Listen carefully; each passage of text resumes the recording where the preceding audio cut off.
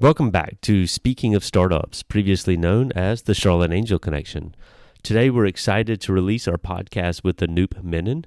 As you'll learn, Anoop is the founder of Confianz, a software development company originally started in India in 2008, moved to the U.S. in 2013, where Anoop has grown it to over 100 employees worldwide.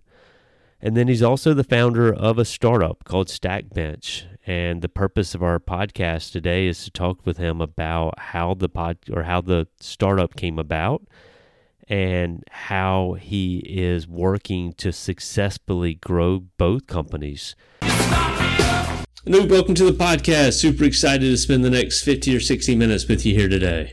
Thank you. So we're going to have a good time. As you and I know, you have two different businesses that we're going to kind of walk down the path with today. So let's get started with the legacy original business Confianz that you started. When did that get up and off the ground? Just timeline real quick. We started in 2008 in India. You started in 2008 while you were in India. Yes, sir. And how long did you run Confianz as an entrepreneur in India before you brought it over here to the United States? 5 years. So you ran it from 2008 to 2013, and then you came to the States. As the business has grown and you've worked with other entrepreneurs along the path, startups or business owners or whatever that have been, essentially entrepreneurs in the same vein, what have been some of the challenges and struggles that you faced as an entrepreneur that you've been able to look at those folks and kind of learn from, right? Because you're kind of foot in two camps. You're India entrepreneur originally, and then you moved to the U.S., and so you kind of grew up as an Indian entrepreneur, and now you're a U.S. entrepreneur. So how have you had to learn the two different worlds that way, right? Is I guess what I'm trying to get to. I get it. Business is done the same way, whether it's U.S. or India. I think one thing that was favoring me was I love actually people finding faults in me, except my wife. Understandable, Anoop. So even when we were actually really small as an organization, just me and Melissa, who is our CEO, just the two of us, I joined this organization called Bissett. I had like 19, really great board of advisors, along with the coach. One-on-one with the coach, I get, like every month. I valued those things. Like instead of people finding faults on me, I'm always, that sponge to find like what I can change, right? So I cannot have an Indian mindset and grow as a U.S. entrepreneur. Why is that? Culturally, there are some differences. For example, in the U.S., if there's a meeting at 10 o'clock, 9:58, you're late, right? If I agree to meet a prospective customer or a customer at 10 o'clock, I'll be in their parking lot by 9:30 because I always can't think about what about parking? I'm driving into somewhere in Charlotte I've never been, right? So that benefit of the doubt and my OCD and anxiety combined together, I always go in early, right? In India, that is not a big thing. I think it's most of the Asia, like even if you're late, as far as you let them know, hey, I'm running late, it is kind of accepted. But in the US, there's a lot of value for time. Yeah. Right?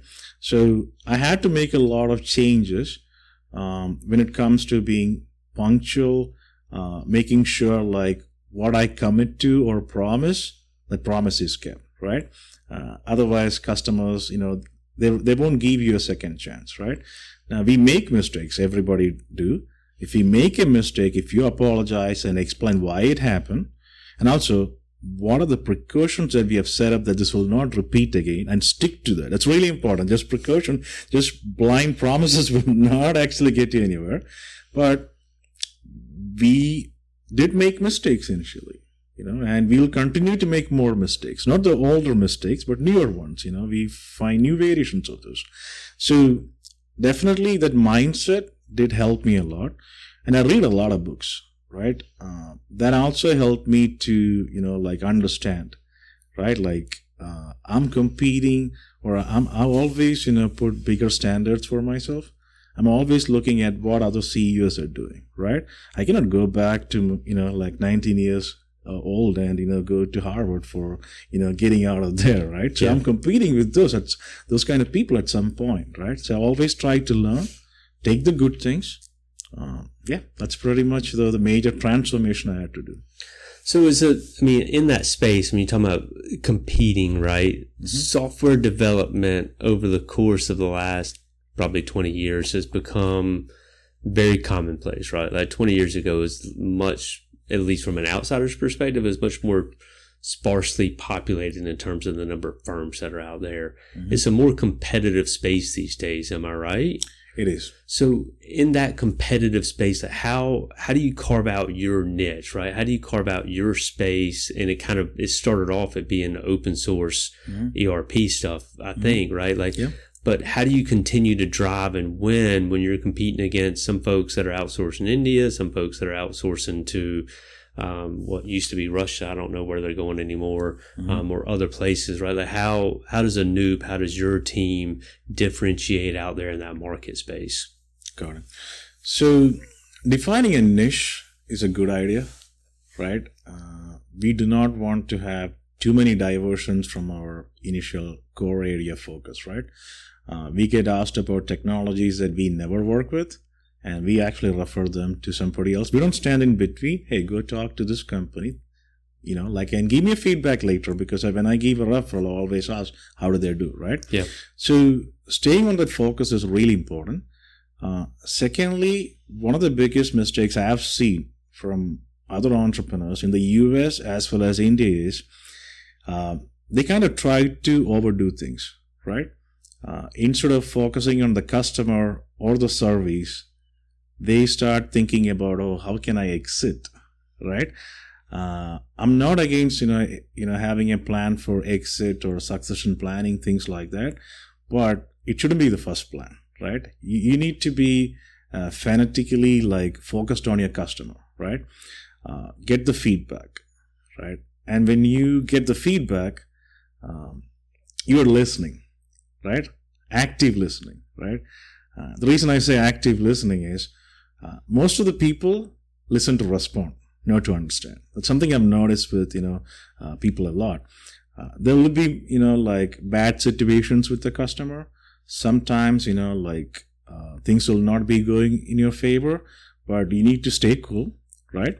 So, being focused is really important. You also need to say no a lot, right? Typically, most of the customers from United States are they are patient, they have a planning, right? Compared to the Middle Eastern market, but still, we only take those projects that we are 100% confident we can deliver. And also the reason that somebody hires you, it shouldn't be because you're cheap. It shouldn't be because, just seeing some fancy, ad or anything like that. I strongly believe that they should respect you.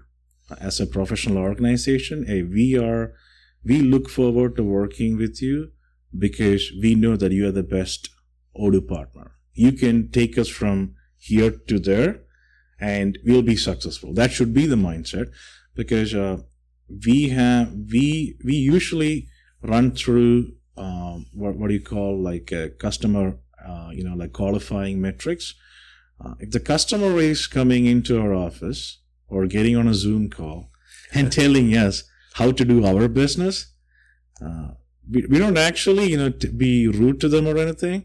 At some point we tell them hey, without wasting their time and ours, we'll say hey, maybe it's not a right fit for us. We don't want to make any enemies. Yeah. But rejecting projects is also really important. Last not least, do not take more than you can chew. That's something that happens in the service industry a lot. You have the capacity to do 10 projects at a time. You take 15. Salespeople go on selling, like promising the moon. Yeah. Right? And that is problematic. The moment you start getting like customer complaints and things go south, now you're actually firefighting. Then you're not focusing on the product or service. So I can keep on talking about these different points, but essentially, like integrity, being honest, and say a lot more no's so that you stay focused on your core area. So as in software development, you talk to a lot of different entrepreneurs, you talk to a lot of different business owners, you talk to a lot of people with different ideas about this, or this, right? And you're also focused on running your own business, which is, doing quite well. Yes, sir. You, as somewhere down the line over the course of the last couple of years in your own work, you've stumbled across another business concept and idea.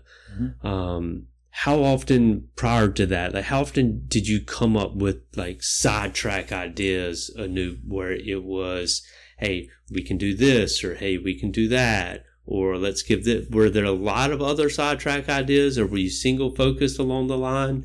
So you're laughing, so I'm feeling like I'm going to get a good story here.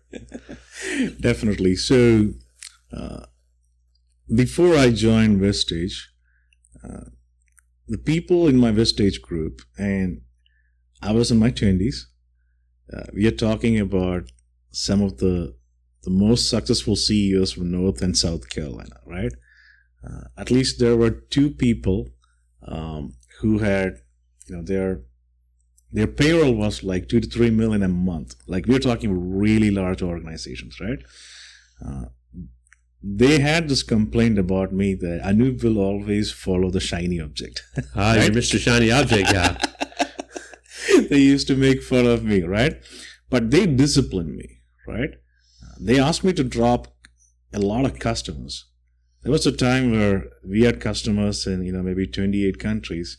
Those were like 26 distractions, like somebody will wake me up from Tokyo, Japan, right? Asking about something. So we fired almost all customers outside the US, keeping like 1 or 2 from Europe and Middle East. So distractions did happen. Yeah. And there were a lot of distractions in the form of products, which I executed. When I say executed, I actually built a product, did nothing for marketing. And inside the company, there was a talk, whether it's my CTO or everybody, they were like, they were not happy with the fact that I will start random product ideas, execute it, then nothing would happen, right? Yeah. So that was the baggage I always had. When I say baggage, building products and not selling them. Well, I mean, building a product takes time. It takes energy away from organization. It's distracting from executing on other ideas and whatnot, right? So, I mean, your term baggage is right? It is holding back the growth of the business. I understand. Yes, sir. So the major change that I understood is if I need to sidetrack and build a product, I need all the right seats to be filled by the right people for Confianz. So that's where Melissa, our COO, brought in an EOS implementer. His name is Neil. He came and organized everything for us. We have been running on EOS for more than a year now. Actually, this is our second year. That helped me to make sure, like, hey, now I can actually take this distraction, or more like this opportunity, and take it to the next level, right? That's where Stackbench, or the unified communication platform, that product actually came into being. 2.5 years ago, we started that right in the middle of that COVID pandemic. Yeah. And I couldn't just go and start a. So stay right there for just a second, because you kind of glossed over what we're about to kind of launch into, which is Stackbench, right? You called it a unified communication platform. Yeah.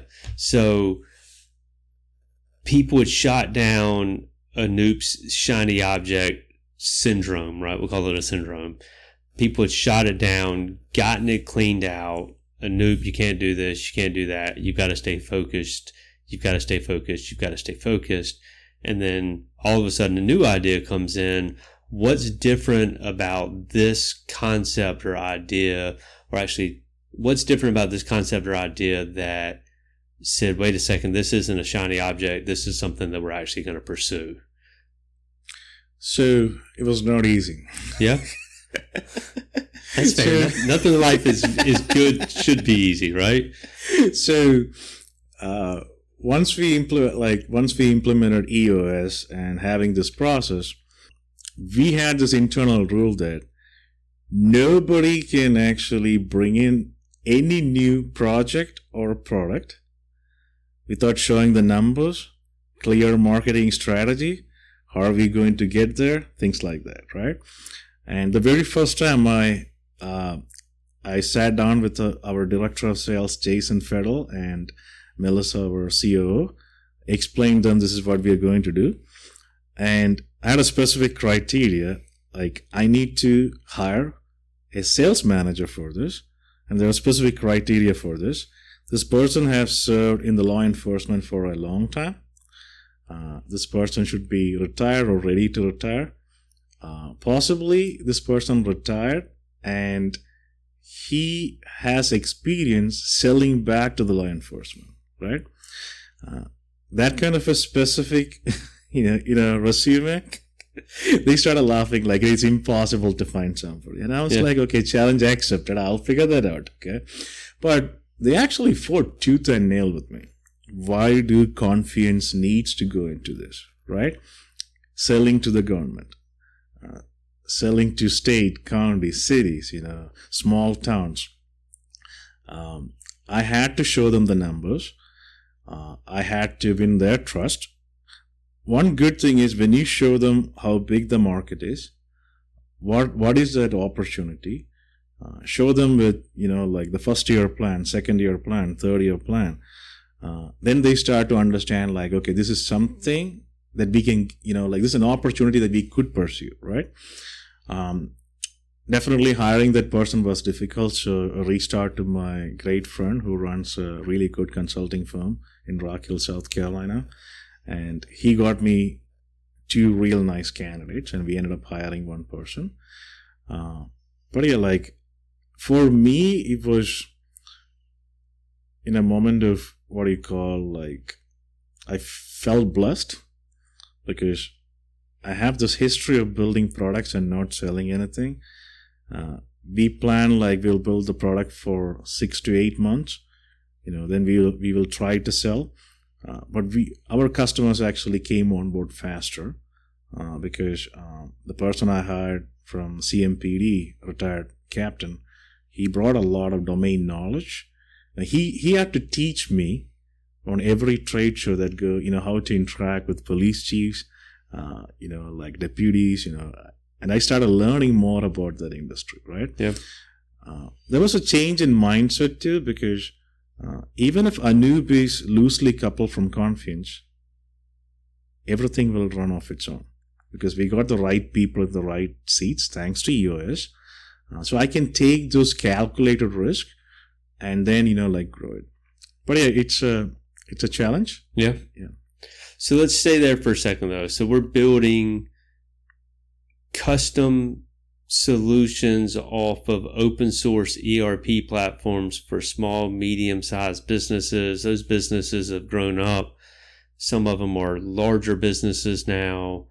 We've shedded some clients because our Vistage folks told us that we were spread too thin and it was going to prevent ourselves from growing up. And nowhere in there was any mention of end clients being police, chiefs, or sheriffs. Mm-hmm. But Stackbench is a solution that is serving that space. Mm-hmm. So where in the world did the idea come from? That's a really good question. I used to work for Gaston County Sheriff's Office. The retired sheriff, Alan Cloninger, is a good friend of mine. We met years ago. To be honest, when I first met him, I didn't even know what a sheriff did, right? Yeah. I had to go and learn. I'm assuming that probably half the U.S. population doesn't, so you weren't alone. It wasn't a Wasn't I just moved to India problem, I think. Okay. So I went in there to help with their website. They did not have a website, so Sheriff Allen wanted to build a website. It was a long project compared to, like implementing a website for a small and medium business. Yeah. Because everything was in-person meetings. I was demoing. Finally, the website went live. They're really happy. So early 2020, I flew back from India on February. March, everything is shutting down, right? Yeah. And that's an election year. Everybody was freaking out. Oh, I think we all remember. So, back of my mind, based on my experience, because I've seen the 2008 recession, right? Yeah. I knew that this is not going to last for a long time. Every day we will actually get a phone call from a customer. They will ask they might be, having a 1-year contract. They just renewed a month ago. They'll be like, can we pause everything? And these were genuine, requests, because they're like, hey, we are manufacturing all these things. Trucks cannot enter California. That's our biggest market. Can you help? Yeah. So one thing we agreed was we would not actually let go any employees, number one. The second thing was we will never be rude with our customers. We asked them, can you, if you put me on a spot, it's difficult. Give me 1 more month while we figure out, right? We never said the contract says 12 months, you have to pay for the 12 months. No, we never did that, right? But I told them what I would appreciate is if the moment things are getting better, get back to us, right? That will actually help us to, use the same resources. Because I'm not going to hold the resources. Whichever opportunity comes, I'll take it, because the phone was ringing. Everybody wanted to post their projects, right? This was scary. Oh, yeah, absolutely. Right? And everybody was freaking out, because how many of us have seen a pandemic before? I had to Google the word pandemic to understand, right? I thought epidemic and pandemic were the same thing. It's not. Yeah. So things were really slow. The revenue was going down, and we had to adjust a lot of things, right? There was one question, and the first point I mentioned to you, we would not let go anybody. That's because we didn't have any bad employees to fire. Everybody was skilled, good people on the right people in the right seats. So what do we do with these developers? To balance things, we noticed our ERP opportunities skyrocketed. Because now people are like, oh my God, I need a software to run the business, right? Even if, we have to discount the rate, hey, we have, all our employees are salaried, by the way. So India and the US. We had to take all those ERP projects. At the same time, on the other end, this industry really well with startups. The mobile app startups were not getting funded. Nobody was confident on, investing money. So we have a bunch of mobile app developers sitting there, right? And this was the right time for Anoop to get into a distraction, right? So I had this idea to build an app specifically for law enforcement. I knew if I go and say that when there are a lot of customer projects running, everybody inside the company would freak out. Sorry. So I reached out to our sheriff and told him I want to build an app for your agency. They call it sheriff's office. I want all the domain knowledge. In return, you'll get the app for free. But keep in mind, we are leasing you the app.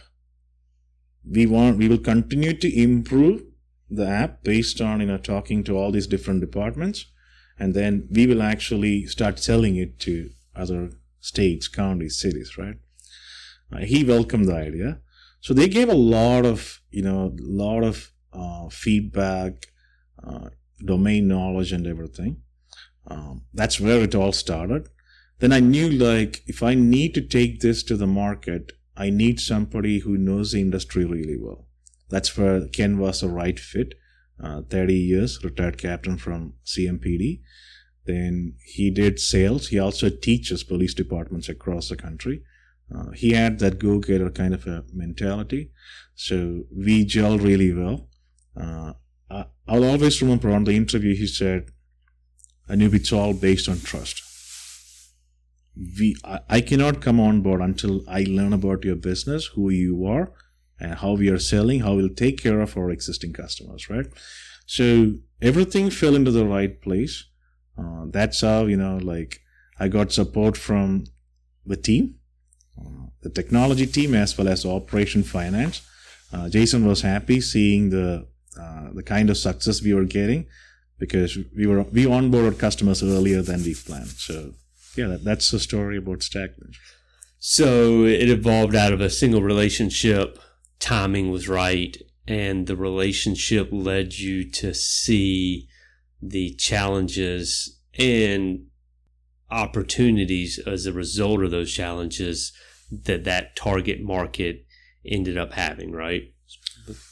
It's kind of related to what I said earlier about before I started Confianz, I had to deal with a lot of these bigger Fortune 100 space companies who were clients.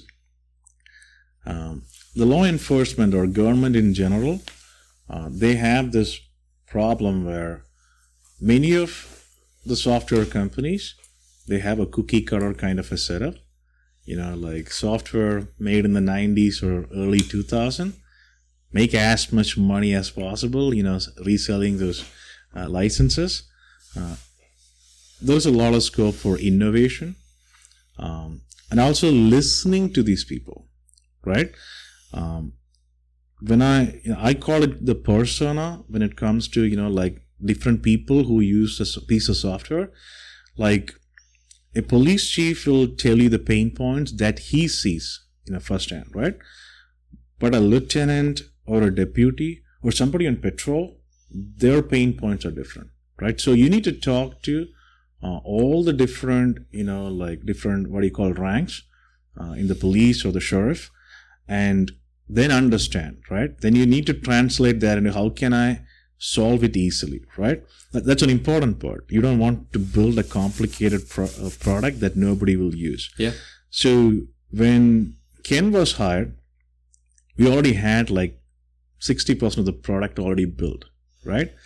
And I wanted to make sure like this is something that the police departments will be easy for them to use it easily, right? He still makes fun of me about this. Somebody with 30 years of experience, he has served so many different roles at CMPD, worked with the feds. They're all about the SOPs, standard operating procedures, right?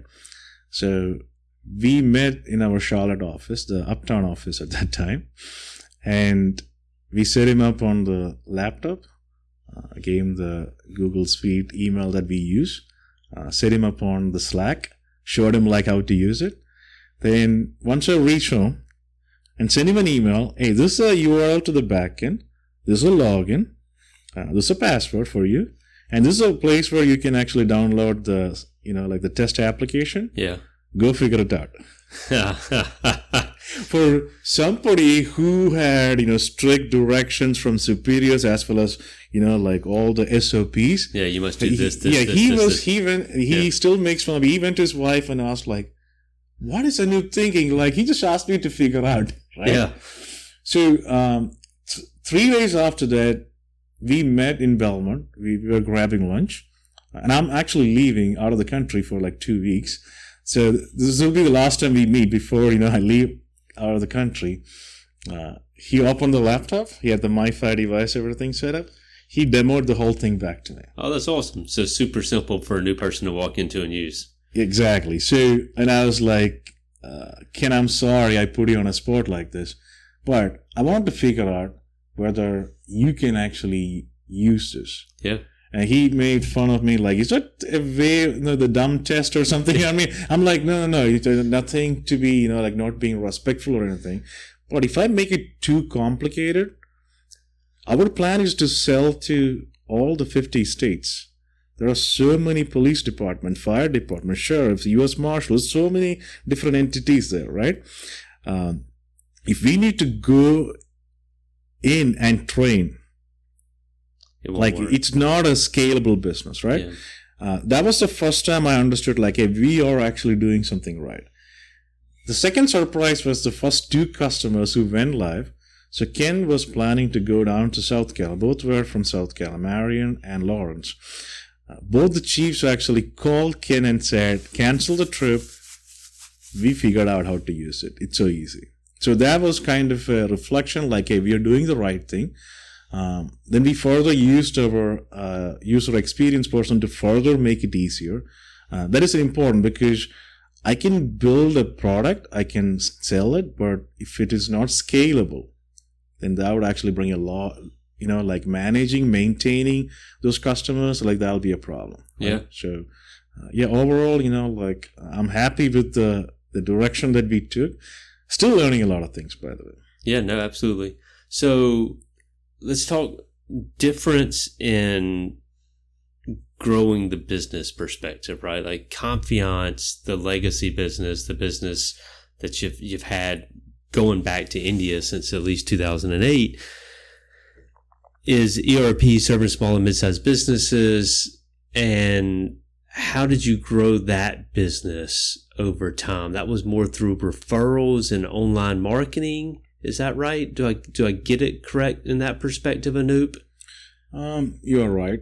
Plus a few other things. A right? few other things being not like the way you're growing Stackbench, right? Because Stackbench, you're going to conferences in local municipalities or local states and whatnot, right? So the difference in a mindset shift for you in thinking about this business versus that business, how easy has it been, is where I'm trying to get us to, right? Agreed.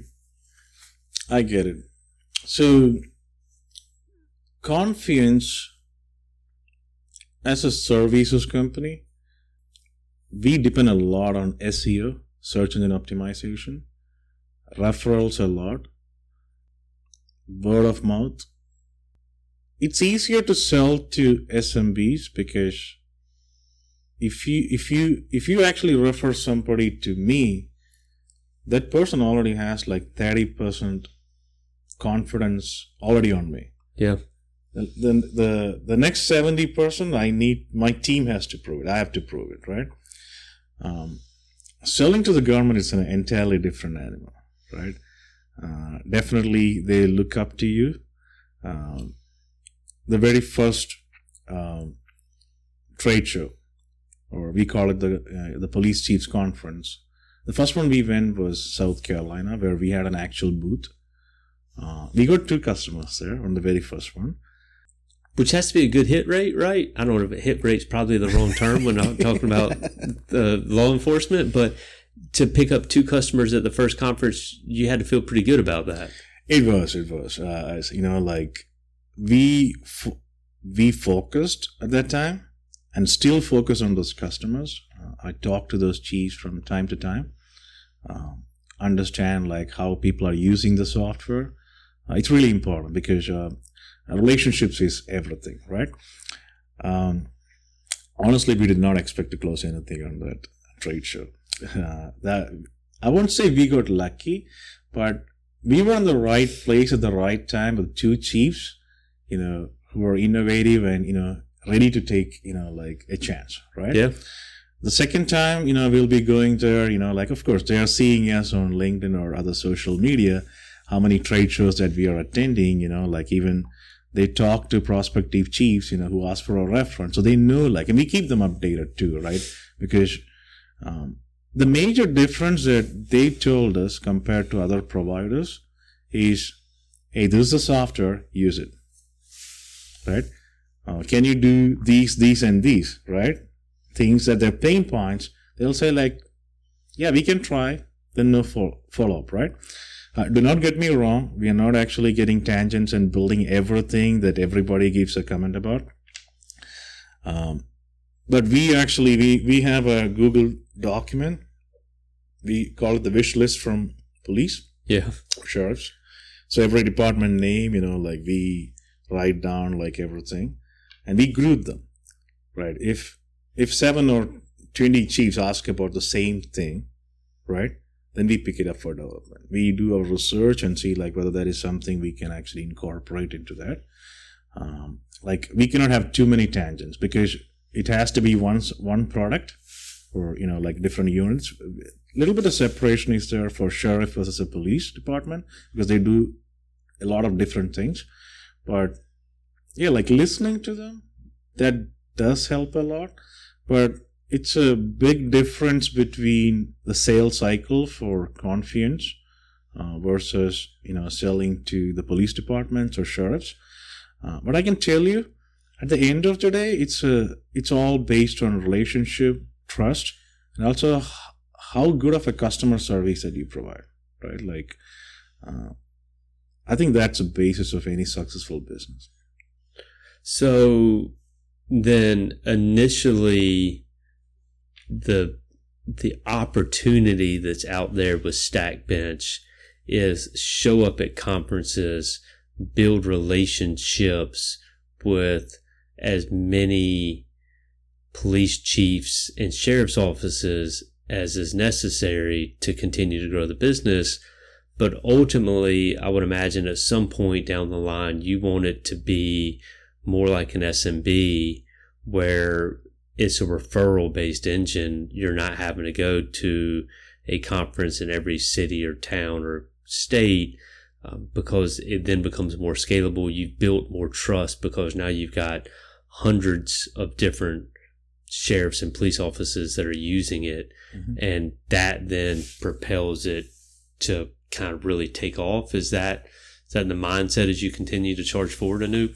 Yes. So every product company, at one point, they need to choose whether they want to stay as a product company or whether they want to be a product company with services, right?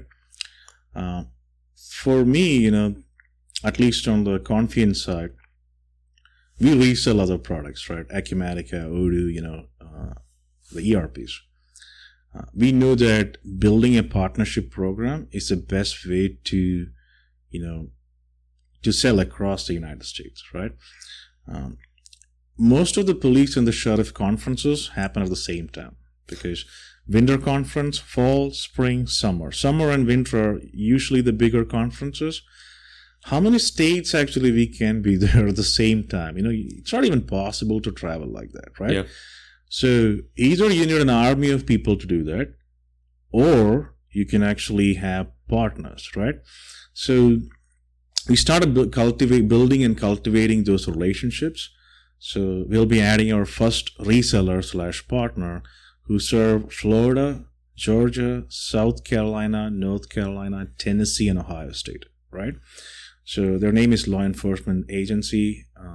Initially, I met one of their team members. I think it was the South Carolina Sheriff's Conference.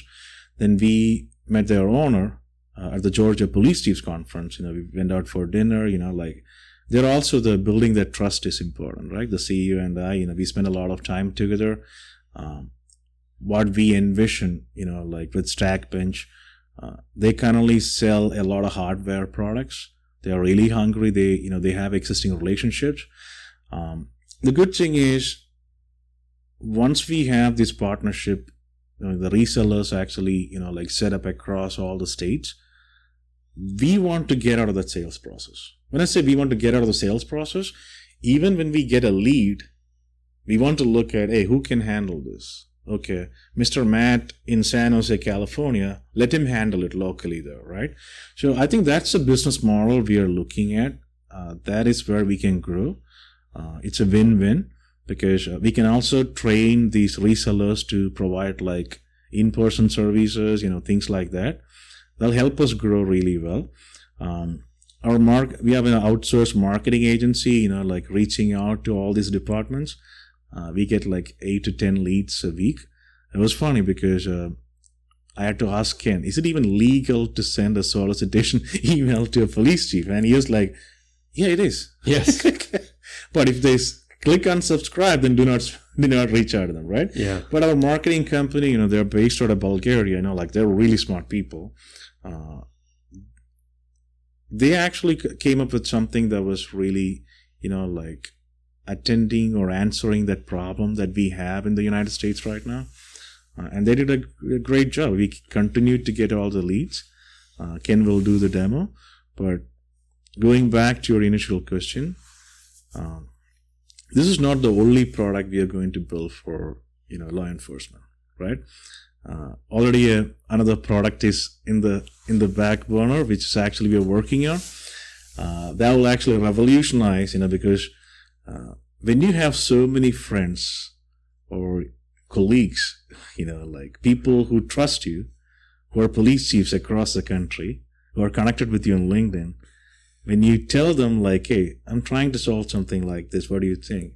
They give you open and honest feedback because they trust this person, right? So definitely there are more products to be built. And my mind actually works in that way, right? I'm always like 3 to 5 years ahead. I'm always thinking, I'm on a green card right now. In a year, I'll be applying for U.S. citizenship. Like when I got the green card, I was thinking about, okay, I need to have this many, happy customers with innovative solutions across the government sector, law enforcement, right?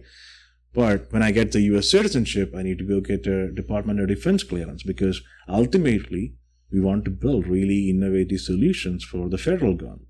Of course, like it's always the building blocks that, like make you research. I'm really patient with, slowly moving, but you have to put that one step every day, right? If you actually go pitch for an innovative idea to a federal government agency, including, like Marines or, like Army or Navy, there'll be questions, right? Do you have a Department of Defense clearance? I need to be a citizen first to get that, right? Yeah. Secondly, how many government entities you work with? So I'm about, like connecting these dots. I've also learned that you don't need to explain that to everybody in the business. Yeah. Because some people they do not think that way. It's okay. That's not their job role, right? That's my job role, right? But there are people in the company who connect the dots that way.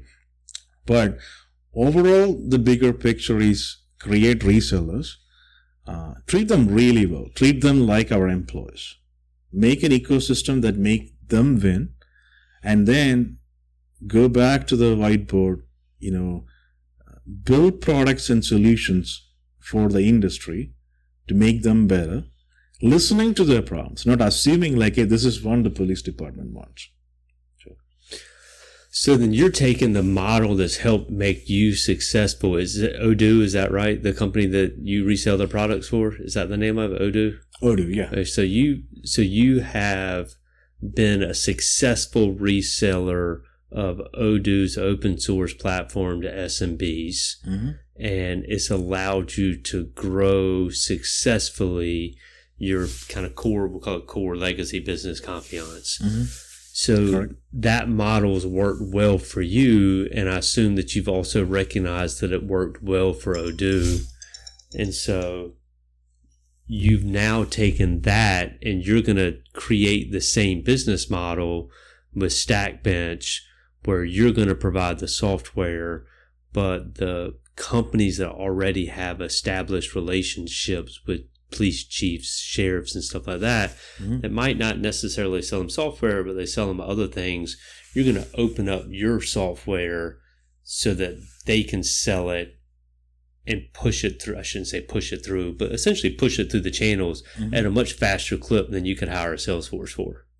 That is correct. Yeah. Like, how long did it take you to make that connection that, hey, wait a second, this is the best way for me to do it, right? Was it a light bulb moment? Did you know it from the very beginning?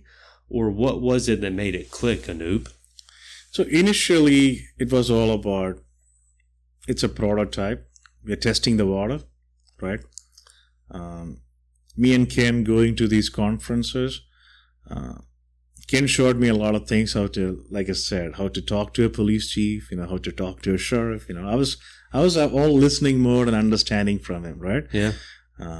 Because they talk the same lingo, right? Yeah.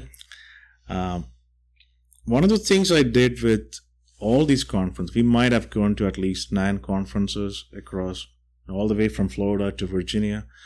I spent a lot of time talking to vendors too.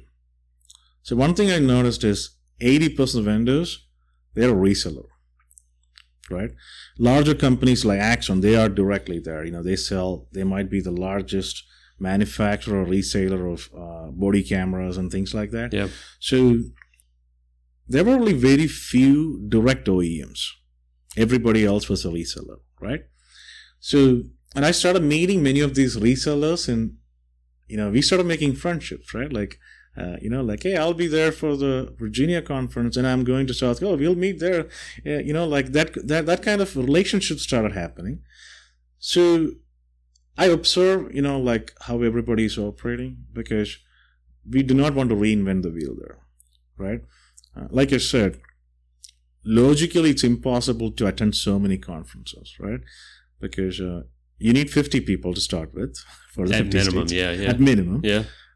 Plus the logistics of like the everything that's required for the booth, moving them, flying down, like things like that, because they choose different cities for different events. Even the same police department do that, right? Yeah. So we always want to look at like how we can have a force multiplier, right? Because there's a product that can actually helps, like not only help police department, but also help citizens, right? Like keeping the neighborhood safe, even having the peace of mind for a police chief, right? Like I know what's happening, right? Like honest communication between between people within the department, as well as externally when you communicate with people outside.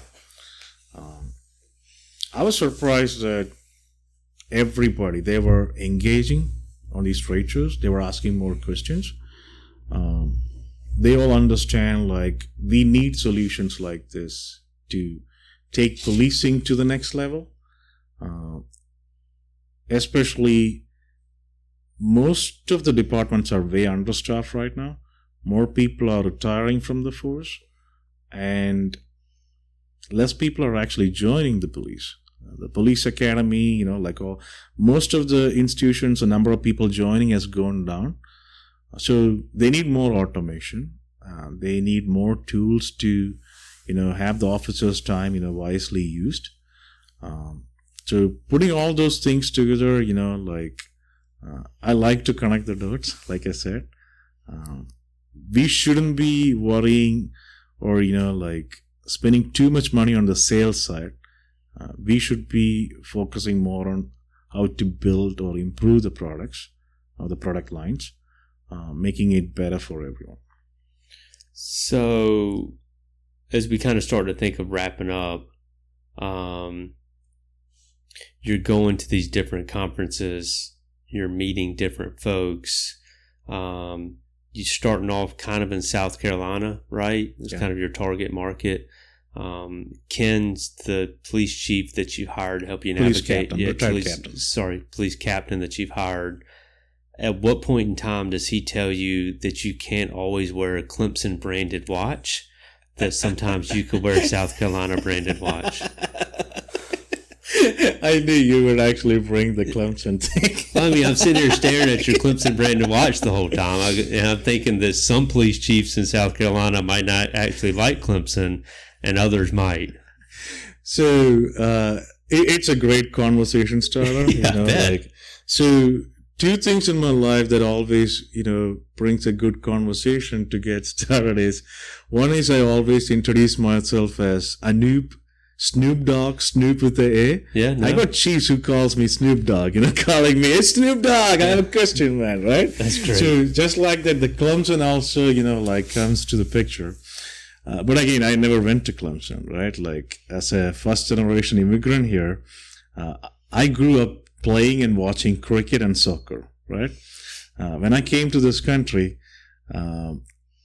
I needed something to, get accepted or, be together with Americans. Like this is a country that, my adopted country, I can call that. It's a land of opportunities. Everybody told me to go learn and play golf. Tried it. Oh my God. Didn't work well. Oh, no. Yeah. So I wanted to learn American football. That was, NFL is the premier, the most successful league in the world, right? And I never knew that at that point, like college football or college sports is a commercialized thing in America. So one of my customer, he's now the mayor of our town and also, works for one of our customers.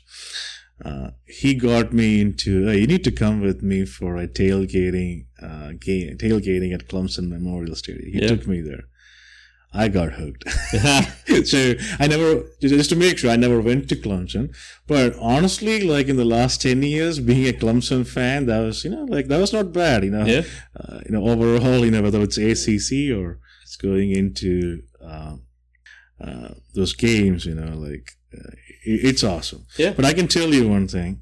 I once walked into, this was on my vacation, in Charleston, South Carolina. So one of the evenings, my wife was tired and she was like, "Why don't you go out?"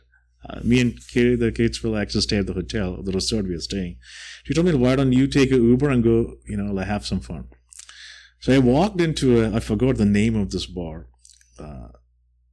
I walked into a bar wearing a Clemson hat. I walked like this with the Clemson emblem and a big Clemson hoodie. It was actually wintertime. I did not know that I'm actually walking into the official Gamecocks fan bar, right? Yeah. Everybody was staring at me. But I can tell you, I reached there like 8 and I left like 11 p.m. Late night. Everybody was hugging me when I left. Yeah. That's one thing, like you can walk into, like people who have different, opinions or, like rivalry. But just because, like I always treat people really nice. That's something, I'm good with valuing, maintaining relationships. So, and I would never be the bad guy. Yeah. Like when NC State actually beat Clemson, I would have been the first Clemson fan to text you like, "Good game, you guys did good," or did great. Yeah. Because I'm always about, it's all about give and take when it comes to, respect, trust, everything. You have to earn it, but also if you guys did a great job, yeah. So which brings me, is kind of how I wanted to close, Anoop, because, again, we're going to go, and I'll make a general statement. It's probably unfair for me to make this statement, but you're going into South Carolina, into Georgia, into Florida, into Virginia, sheriffs, and police departments. And you might say that they have one point of view or another, whatever point of view it is. It's oftentimes that segment of the population is American-centric, right? Like, they love America. Yeah. And let's admit what we already know, because you told us at the beginning of the podcast, you're not from here, right? This is your adopted country. Mm-hmm. So how have you been able to close that gap so quickly to allow the South Carolina fans to accept Anoop in 3 hours, or to allow the police departments that might more historically favor Buy American, which would mean the guy that they grew up with next door, rather than Buy Snoop Dogg? I think people have different type of skill sets, right? I believe that the good skills we have, we need to improve that. There are certain things we cannot improve or do anything about, right? For example, I cannot even draw a straight line using a scale and pencil. I cannot draw. I cannot dance. My wife tells me, like, I got 2 left legs. Yeah. Right? I cannot dance. It just doesn't happen. So, certain things, genetically, you are not blessed with. Yeah. I can't sing. I can sing, by the way. So, one thing I've learned is, we need to identify what our strengths are. What are the skill sets you have moderate skill set, and what you cannot do, right? Like, if I try to become an actor, I'll do a horrible job, right? So one of the best skill set I have is being honest and, being good with people. I put a lot of value into relationships, right? So even if I'm a Clemson fan, dressed up all orange, when they know who this person is, they will actually become a lifelong fan. They will still actually send me text, but I have this ability to make friends. If I'm I was in Belgium for 3 or 4 days for the Odoo trade show. And there are people I added from there on LinkedIn, we talk, whenever time permits. Everywhere, when they get to know me, I'm not saying I'm a saint or anything, don't get me wrong, there's not bragging time, but if I cannot do something, I'll say it openly. Otherwise, if there's a teeny tiny possibility I can help someone, I try to help. And I'll never try to be a jerk. Maybe that's a reason that, people accept me. I don't trash talk a lot. I make fun of people too. Yeah. I like, some pranks and things like that. But usually when people get to know me, they understand hey, he's an okay guy. Yeah. He won't harm me, right? So yeah, maybe that's, that is something, I'm still figuring out, but I'm good with relation. People tend to like me. Yeah.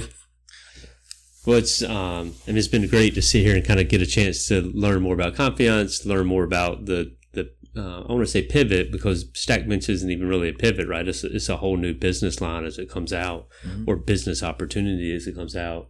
But then just to kind of connect the dots of how you've been able to essentially walk into a country 9 years ago and grow out now 2 businesses with U.S.-based clients and customers, especially one that I think is an awesome testament to what you just said, which is people have to trust you really quick and get past maybe biases that they have otherwise, just because you're such a fantastic person. So anyways, been super cool to have the podcast. Thoroughly enjoyed learning about both businesses, and wish you continued success with both of them, Anoop. Awesome. Thank you, William. Thank you for having me.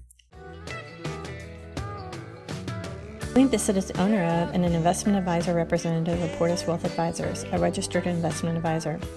Registration does not imply a certain level of skill or training. Opinions expressed on this program do not necessarily reflect those of Portus Wealth Advisors. The topics discussed and opinions given are not intended to address the specific needs of any listener. Portus Wealth Advisors does not offer legal or tax advice. Listeners are encouraged to discuss their financial needs with the appropriate professional regarding your individual circumstance. Investments described herein may be speculative and may involve a substantial risk of loss. Interest may be offered only to persons who qualified as accredited investors under applicable state and federal regulation or an eligible employee of the management company. There generally is no public market for the interest. Prospective investors should particularly note that many factors affect performance, including changes in the market conditions and interest rates, and other economic, political, or financial developments. Past performance is not and should not be construed as indicative of future results.